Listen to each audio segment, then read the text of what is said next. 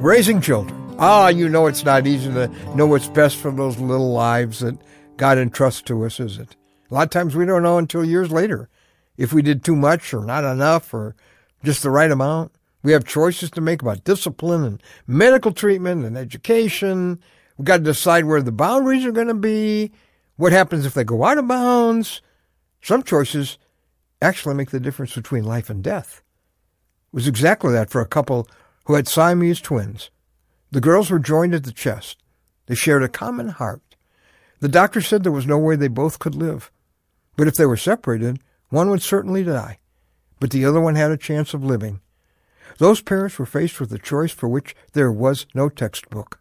They had to decide whether they would let one die so the other child could live.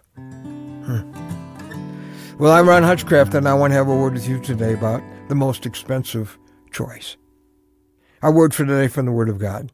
Romans chapter 8, verse 32. Here's what it says. He who did not spare his own son, but gave him up for us all, how will he not also, along with him, graciously give us all things? This is the most expensive choice God the Father ever had to make. The most expensive choice ever made in the history of this planet. Someone had to die for your sins and for mine, or we would. According to Romans 6:23, the wages of sin is death. There is a death penalty for our sin. It can only be paid one way. Somebody's got to die. God loved us so much. He sent his one and only Son to be your substitute and mine. But then came that heart-wrenching moment for a father, that moment when the Son of God is on the cross. He actually carried all the guilt and all the hell of all my sin and your sin. If I were God, I think my fist would have come crashing down on that hill and said, you can't do this to my son. And there God is faced with that awful choice. Who would die for your sins? Look, I deserve to. You deserve to. Only one could live. And he chose you. That's why Jesus cried, my God, why have you forsaken me?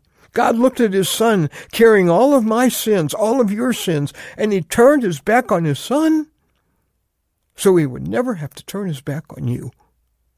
And that is what makes it so tragic, so unforgivable.